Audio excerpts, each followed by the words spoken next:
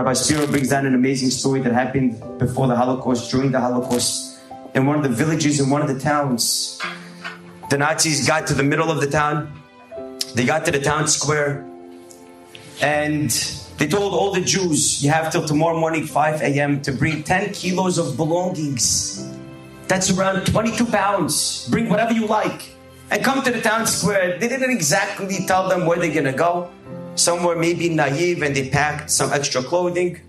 Some knew a little bit more that they're going to go maybe to the working camps. And Hashem Yishmor, what might happen after that.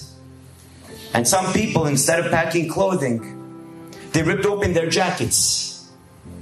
And they started stuffing money, gold, and diamonds inside, in case they have to bribe anybody.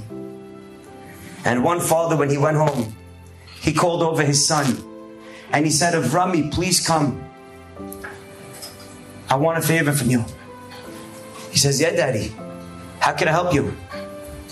He says, could you please iron my shirt? He says, Daddy, we're going into the trains. We're going to the cattle cars. We're going into Gehinnom.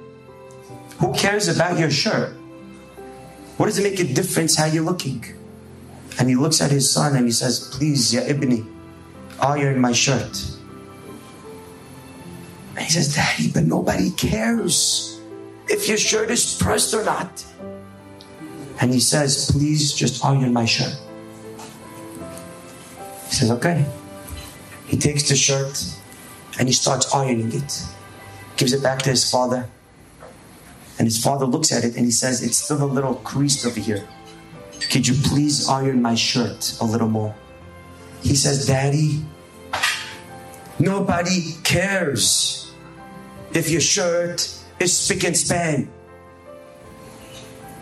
Please iron my shirt. He takes the shirt again and he starts ironing it. He gives it back to his father, practically perfectly ironed. And his father looks at his son and he says, my dear son, I'm not naive. I know very well what might happen. But everybody is looking for a life insurance policy. They're trying to think how to bribe these behemoth by taking gold and diamonds and hiding it in their jackets, and how they're going to pay somebody off one day. They all want a life insurance policy.